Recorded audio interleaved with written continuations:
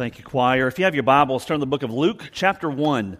Luke, chapter 1. Man, let me just say, a lot of our choir, they head off to a grow group or to serve other places when they leave a service. That's why you see some of them leave. They don't just come and sing and then, like scoot out of here. They have other places to serve or to be, in a small group. But for those of you that are here, well, I'm really glad we have the choir that we have. I mean, you guys are such a blessing to us, and how you, that's good. And also for Adam as well, been here not even 3 months already, and you are a blessing. Man, you and Marcia and your family, and just grateful for what God is doing here. Luke chapter 1 is where we are going to be this morning as we start a new series. I'll share a little bit more about that here in just a second. Let me ask a question. How many of you have ever felt recently like you were overlooked or left out or just flat out forgotten? Let me see your hands real quickly, okay? All right. In life, obviously, all of us have gone through times then. All of us could raise our hand if I asked if you've ever felt that way. I mean, we've all had the experience of being overlooked or forgotten. For me, I have kind of a little bit of a funny story in a sense of how that happened. It goes back to high school. When I was in school, really as a kid, I have an older brother who played a lot of sports, and he played basketball. And so from the time I was little, he's 7 years older than me. So the time I was little, I just played basketball a lot, and so all the way up through school, middle school and high school, I played basketball and stuff, and so there was one particular time where it was at the end of the school year is 10th grade, and at the end of my 10th grade year, the season was already over, but some of us guys were in the gym, we were just playing pickup, and so we're playing ball, and I'm only 5'9", so I don't get a whole lot of rebounds whenever I'd play ball, but this time I guess I felt a little taller, so I go in for a rebound, and when I went up, I didn't come down with the ball. But what I did come down with was an elbow, and from a guy who's 6'4", and so life lesson there: if you're 5'9", never go for a rebound against a guy who's 6'4". And so when I came down, I immediately knew something was wrong. So I walked off the court, and I was holding my mouth because that's where the elbow hit me. And so a buddy of mine came over who was playing. He said, "Man, you okay?" And I took my hand away, and he went, "Oh." So that's not a good sign if that ever happens. If you're in the workplace, you get hit in the mouth or something, and people go, "Oh," head to a mirror. So that's what I did. So I went to the locker room. I went to the mirror, and I looked, and I went, "Oh," not really, but I should have, because one of my front teeth was barely hanging on, and the one next to it wasn't too far behind. And so I called my mom. And I said, "Mom, I almost got my teeth knocked out. I need you to come and pick me up from school." And so my mom is in heaven now, but she had a real way of being late everywhere she went. And so I'm sure she got to heaven on time, but every other time she was late. So I waited, and I waited, and I waited, and I waited. I mean, I just won't go into details because you're about to eat here soon, but it was not good. And so she took forever to get there. And so she finally came, and then it was off after hours, oral surgeon, braces, the whole kind of 9 yards and stuff. Everything worked out fine. But it was later, and I can't remember exactly when, but it was later. I thought, man, what on earth? Why did it take so long? So I asked my mom, I said, "Mom, why did it take you so long to get to the school when I called you?" And she said, "Well, I thought," my mom couldn't hear either. She said, "I thought you said that you almost got knocked out, not almost got your teeth knocked out." So then later it dawned on me, I thought, so what does it mean if I almost got knocked out? Does that mean you just take your time and buy some groceries and, just finish this up real quick, So now that's no slam on my mom. My mom loved us, and we all knew that, and just did a really good job of showing that. That's just kind of one humorous story to illustrate the fact that there are times in our lives where we just feel kind of overlooked. We feel left out. We feel forgotten. Maybe for you it happens in the workplace. You work in the same job. You do the same thing you've done for 10 years, 20 years, 30 years, or whatever, or maybe even less than that. And yet you do your work really well, and it seems as though nobody ever notices. Nobody ever takes a moment to just say, "Hey, that was a really good job. Hey, you really nailed that project. Hey, really appreciate what you do here." And you just feel sort of overlooked. Maybe for you it's a different set of circumstances. Maybe for you you're a single parent.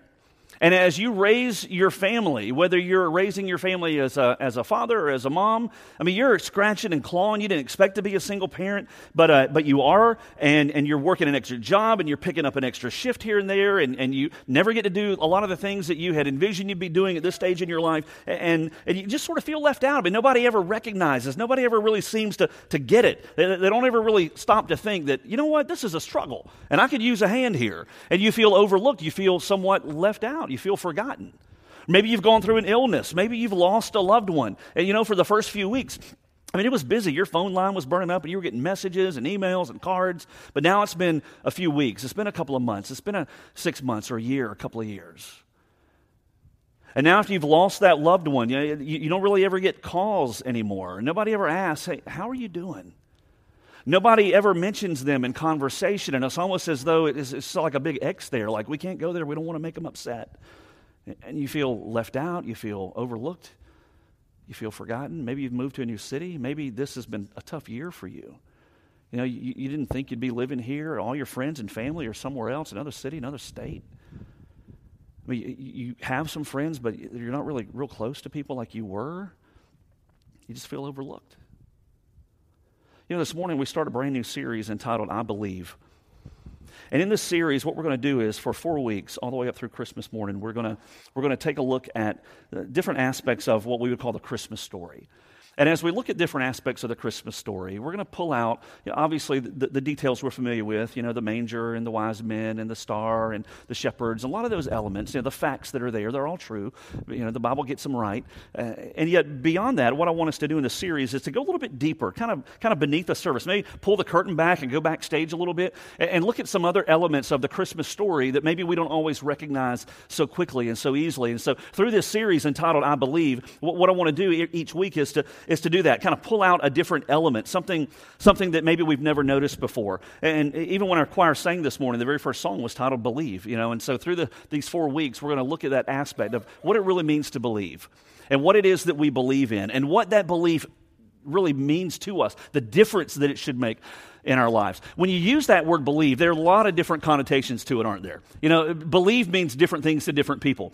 It has different shades of meaning. For a lot of us, believe is just, it's like a wishful thinking. We use that word believe, and it just means I'm hoping for, or I have wishful thinking. Let me give an example. You may say, I believe that this year the Atlanta Falcons are going to win the Super Bowl, right? Yeah. And so that's your belief. You say, I believe this is the year we've been waiting for, right? Forever. This is the year the Falcons are going to win it all. They're going to win the Super Bowl. And what that means is it's wishful thinking. It's I hope so. That's what you're saying. Now, you're saying, I'm a Falcons fan. I've been a Falcons fan since way back when I was a kid. And it's been some hard years, But you may say, I believe this is the year for us. And what you're saying is, I hope this is going to happen. I'm not a prophet. I don't see the future. I don't know what's going to come, first Sunday in February. I don't know if they're going to be in the Super Bowl or going to win, but I believe, right? I have wishful thinking that this is going to happen, right? And by the way, if they don't get a defense, they're not even going to the playoffs. So that's another set of conversation, I guess. But that's what you're saying. I believe this is going to happen. Sometimes when we use that word believe, it's referring not to wishful thinking, but to just like a personal preference. Believe means I just prefer this. Let me prove this to you. How many of you would say, I believe that chocolate ice cream is the best ice cream flavor of all? Let me see your hands, all right? All right. Some of you, all right. How many of you would say, no, I believe that strawberry ice cream is the best ice cream of all? Let me see your hands, all right. Some of you, first service, nobody wanted to raise their hand. They were just ashamed of strawberries, I guess. I don't know. So how many of you say, no, I believe that vanilla ice cream is the best ice cream of all? All right, some very proud vanilla, plain, boring people. That's good. And then how many of you would say, I believe that coffee ice cream is the best ice cream of all? My wife would be in that number, all right. Now for you, I believe you're all wrong, really, because I personally believe, right, this is personal preference, meaning of belief.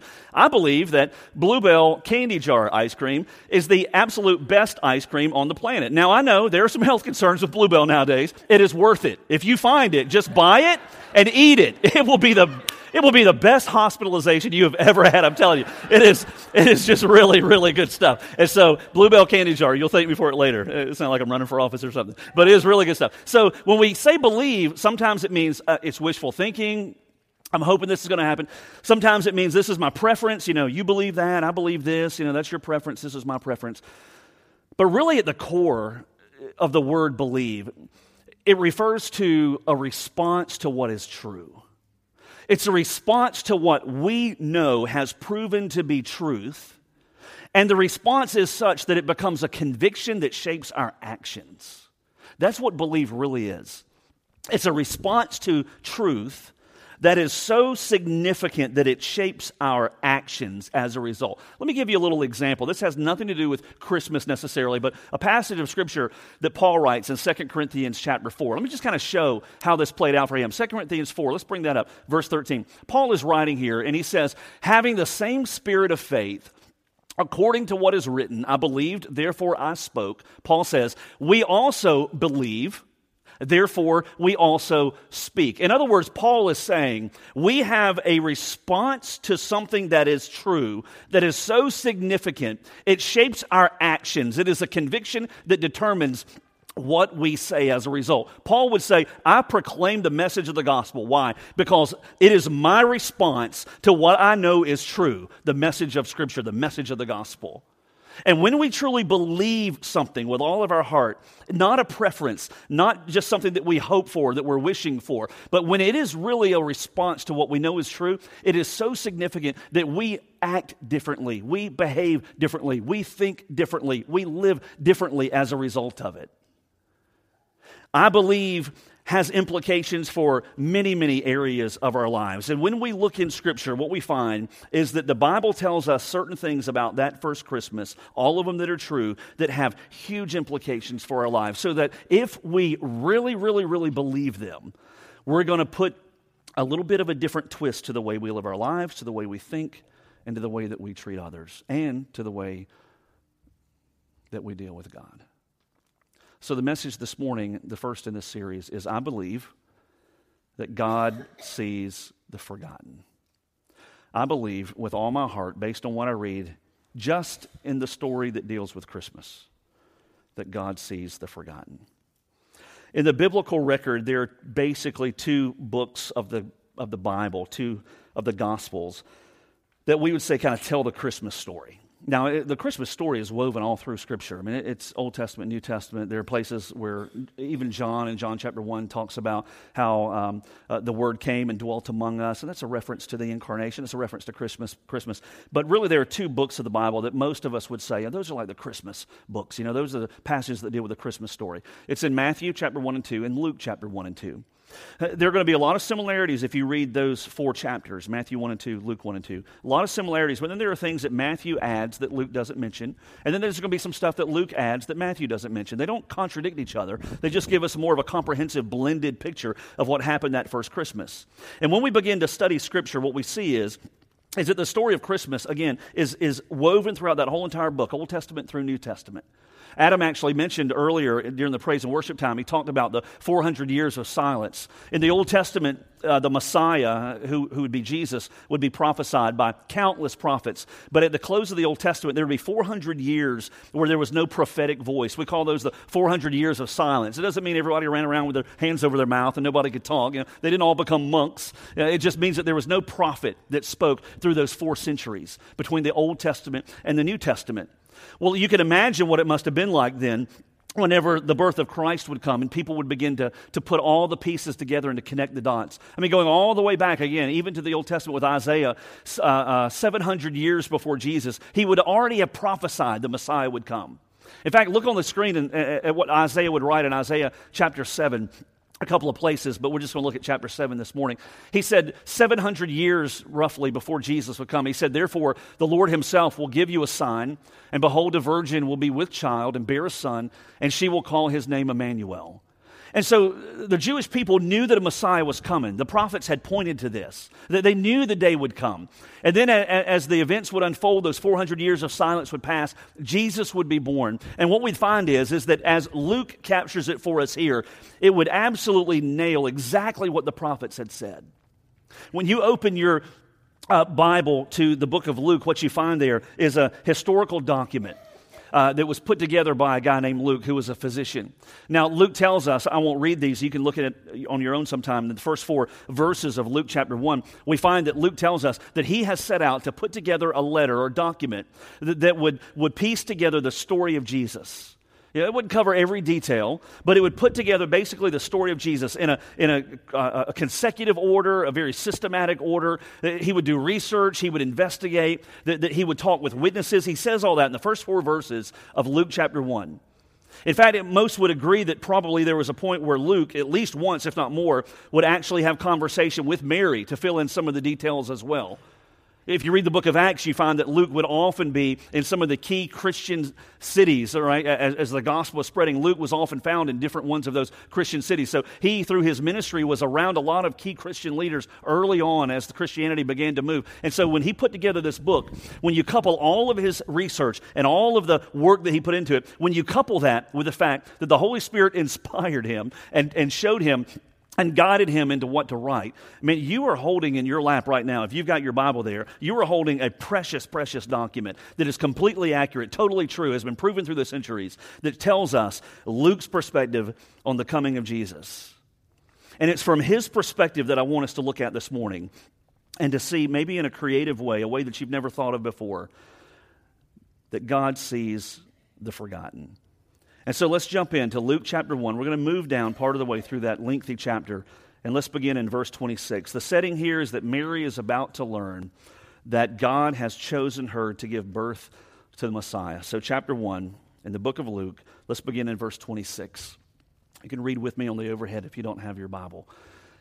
Luke writes, and he says, "Now in the 6th month, the angel Gabriel was sent from God to a city in Galilee called Nazareth, to a virgin," all right, this is what Isaiah had already said 700 years before, "to a virgin engaged to a man whose name was Joseph, of the descendants of David, and the virgin's name was Mary."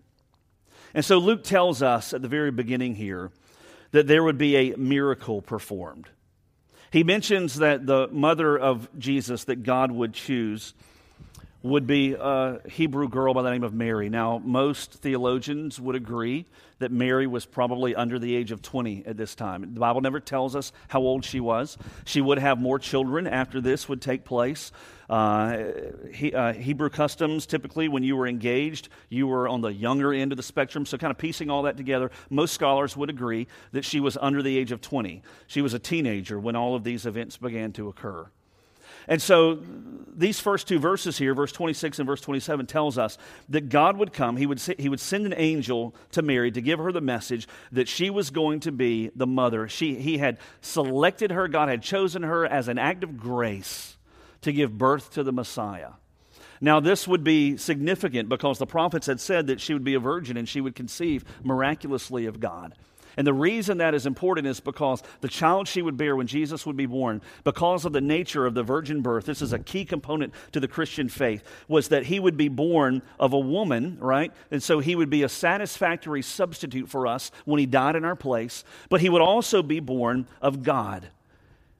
He would be born of God, meaning he would be sinless. He would be fully God. He would be deity. And so he would be a satisfactory payment for our sin. He would be our substitute, but he would also be our sinless, satisfactory payment for our sin. So this is a key component here, the virgin birth of Christ. And Luke tells us without any hesitation, he tells us that this would be a fulfillment of Scripture, a fulfillment of prophecy in the Old Testament. If you look at verse 28, notice what else he says as he begins to move. He says that as the angel Gabriel came in, he says, and coming in, he said to her, "Greetings, favored one, the Lord is with you." Now that phrase, favored one in the Greek, could also be translated, greetings, one who is filled with grace. It is not pointing to the fact that Mary has done something to earn the right to give birth to the Messiah. There's nowhere in the Bible that shows us that, Mary was like a super saint, or she did extra Bible study or something, and she had earned the right to give birth to the Messiah, right? She had jumped through all these hoops, and now she's the one chosen by God. Nothing in the Bible points to that.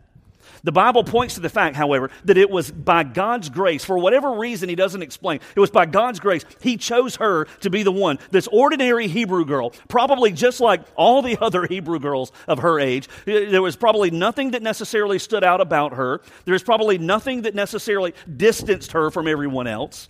But by his grace, God chose her. Could we possibly even say she would have been easily overlooked by anyone else?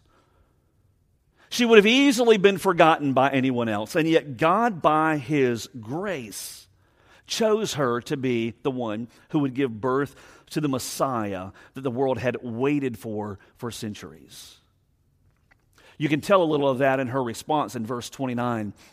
Look at what it says in the next verse. She was very perplexed at this statement, and she kept pondering what kind of salutation this was. When Mary heard the greeting from the angel Gabriel, and that she had been, as an act of God's grace, chosen by God, her only response was to be astounded. Verse 30 through verse 33. The angel said to her, "Do not be afraid, Mary, for you found favor with God. And behold, you will conceive in your womb and bear a son, and you shall name him Jesus. He'll be great. He'll be called the Son of the Most High. The Lord God will give him the throne of his father David, and he will reign over the house of Jacob forever," which is a reference to his deity, by the way, "and his kingdom will have no end." You know, through the years, depending on what type of a religious structure maybe you were raised in or accustomed to, there have been some things added to the story that we don't find in Scripture. Maybe in some religious group maybe you were a part of, maybe you heard Mary referred to as the Mother of Heaven. There's no reference to that title at all in Scripture. Maybe for you, you've been taught or you've heard that Mary was sinless, that she had not committed any sin, never committed a sin. Nowhere in the Bible do we find that mentioned or find that even referenced at all. I mean, she was in need of a Savior just like the rest of us are. In fact, in some circles, they even go so far as to say that Mary is a co-redeemer, a co-redemptrix, that she as well is on par with Jesus as one who provides salvation to those who come. And nowhere in the Bible do we see any reference to that whatsoever. In fact, whenever we look at the time of Jesus' crucifixion, where do we find Mary, his mother? She was there at the foot of the cross, and all she could do was weep. She didn't have the power to bring him down, to rescue him, to stop the events as they unfolded. All she could do was weep. Why? Because she was an ordinary person in need of a Savior, just like the rest of us are. And yet the Bible tells us that for whatever reason, God, by His grace, chose to pinpoint her and to select her and to choose her to be the one who would give birth to the Messiah. And it just doesn't, in a way, it doesn't seem to make sense. If I was the one in charge, and for you too, I'm sure, if you were the one in charge, say God said, "Hey, you got to pick somebody to be, the one who gives birth to the Messiah." I mean, we probably wouldn't pick somebody who was overlooked and just kind of forgotten and marginalized and pushed to the fringes, right? I mean, we would have been kind of like, this is our time to be president. We're going to pick our cabinet, we're going to go find the people with the best resume, get all those ladies set out. We're going to find out just the right resume, who's accomplished the most, who's got the most power, who's got the most prestige, who's got the most influence. That's going to be the one who's going to give birth to the Messiah. But that's not the way God did this. God chose someone by His grace, and it fit the picture perfectly. It fit it perfectly because Jesus would be born into a family where his father was a carpenter, right? He wasn't born to a king where he was raised in a palace. No, when he left heaven, he was born into an ordinary family where his mother was probably just an ordinary, overlooked, forgotten Hebrew girl in a lot of ways. 8 days into his existence on this earth, at least, he's pre-existent, he's eternal. But when he was born, 8 days after his birth, his family goes to the temple and they offer a sacrifice, which was customary in Jewish circles in those times. They would offer a sacrifice, and it was the kind of the lower rung of the sacrifice that would be acceptable, showing that they were probably a family that did not have much. They were not wealthy. Jesus, He came into this world and He experienced everything that we've experienced. He knows what it's like to have been tempted because He was tempted by Satan himself, Scripture tells us. He knows what it's like to be betrayed and hung out to dry by a close friend. He went there, right? He experienced that. He probably saw his father in the carpenter shop ripped off countless times by people who came and had work done and didn't pay his dad for what they did. He experienced all the things that this cruel, wicked, broken world has to offer. And he walked through all of that. And the reason, many ways, that He did that was so that He could identify with us and we could identify with Him. And so the story fits. God would choose, by His grace, an ordinary Hebrew girl to give birth to the Messiah who would come as a Savior to the world. If all of this was a drama, we may be tempted to say, boy, Mary had a front row seat for this drama as it unfolded. She didn't have a front row seat. She was in the cast. I mean, she was on the stage. And God had chosen her, a girl who probably was overlooked and forgotten by most. He chose her by His grace. Why? Because He saw her. So what's caused you to feel overlooked recently?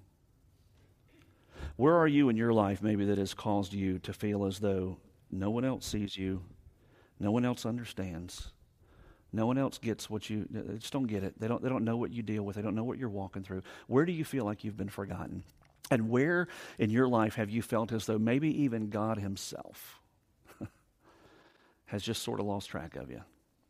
that you're almost in a kind of a wandering wasteland, and surely God doesn't hear my prayers anymore, or my life would be different. Surely God doesn't know what I face and what I go through, or my life would be different. Listen, that couldn't be further from the truth, because the whole reason Jesus came is to see you in your need, to see you and me in our brokenness, to see us in our helplessness. He came for us there. And He came, He left everything that was in heaven. He came for us in this fallen world, and He gave of Himself so that we would see Him, so that we would trust Him, so that we would be saved by Him, and so that He would keep us forever.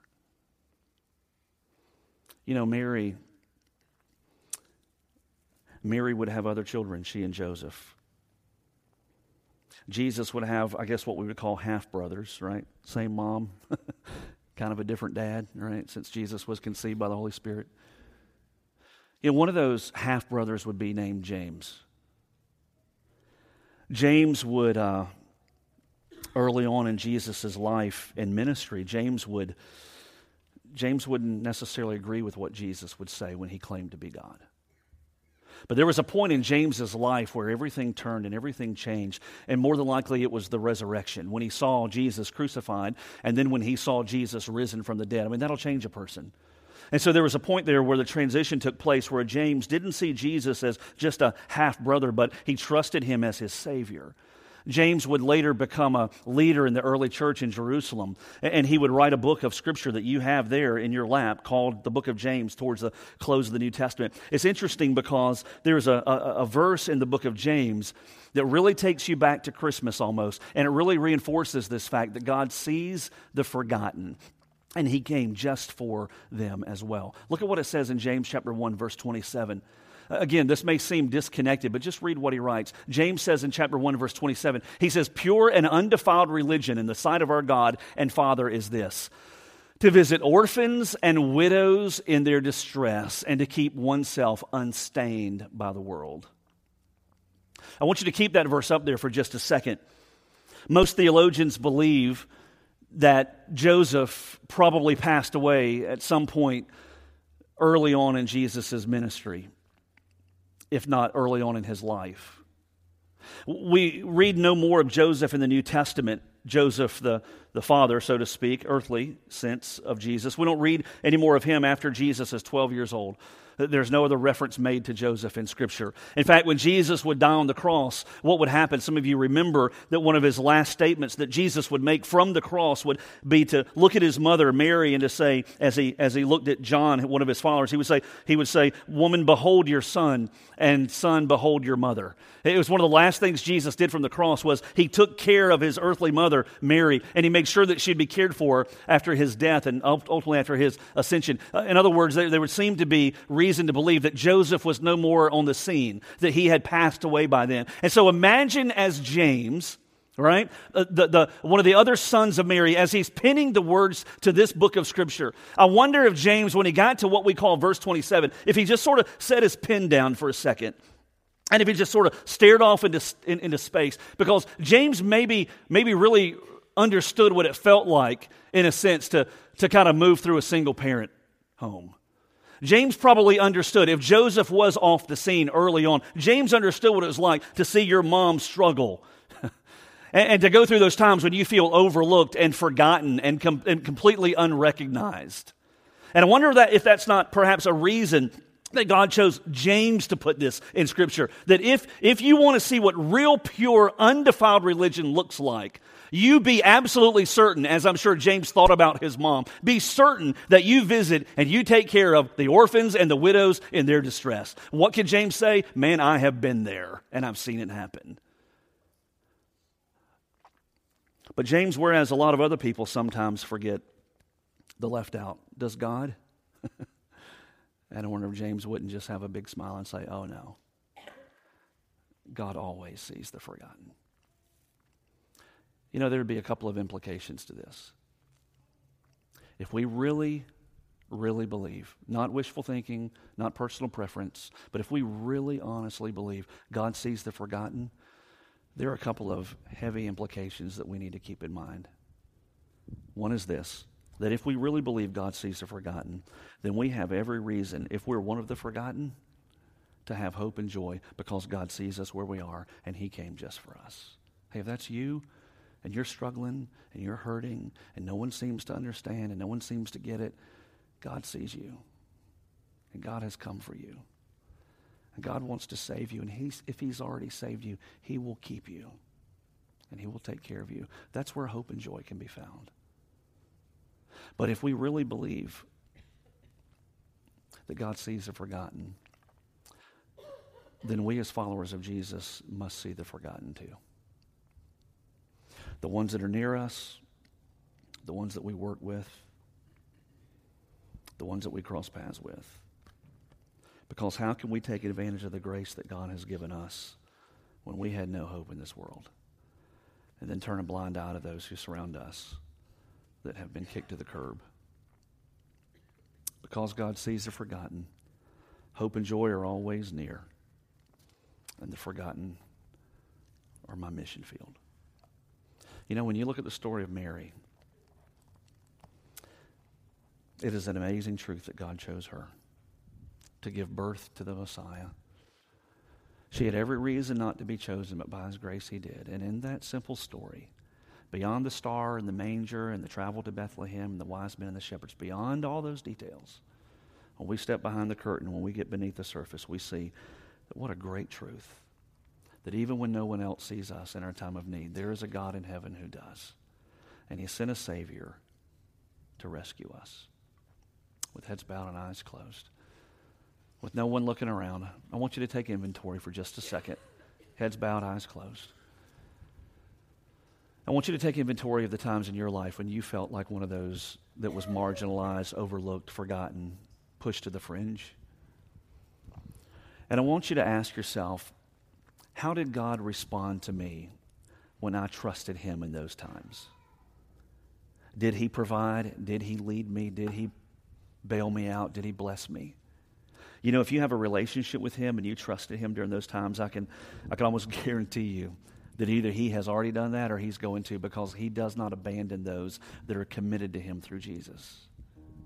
But maybe you're one of those that is in that place now where you feel left out, you feel overlooked, and you feel forgotten in the midst of your need and your hurt and your brokenness.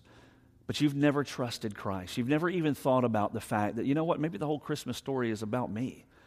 Maybe beyond all those other details, maybe I'm a part of that. In fact, maybe I could almost kind of put myself in the middle of that nativity scene because he came for me. Maybe you've never considered that until today, but you know what? That's exactly what he did. He came to bring joy, and he came to bring peace, and he came to bring hope, and he came to bring salvation to those lost in sin. And if you've never made the simplest decision you'll ever make, understanding all this is true, if you've never made the decision to lay down your sin and to invite Jesus to step into your life and to forgive you and to take over, hey, he'll do that if you only ask him today.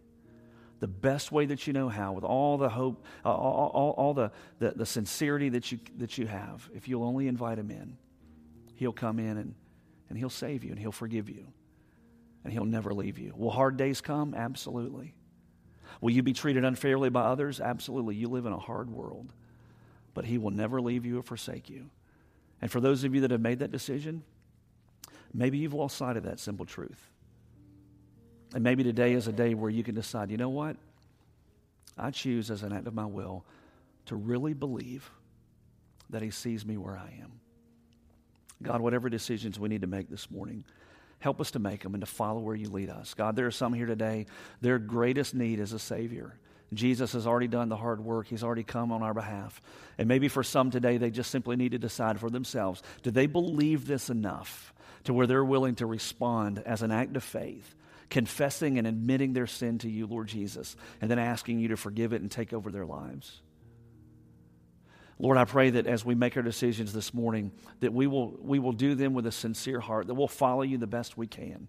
And Lord, in these next couple of moments, we understand that eternity could be reshaped by the decisions that are made today. And so give us wisdom and give us courage to follow where you lead. For it's in Jesus' name we pray. Amen.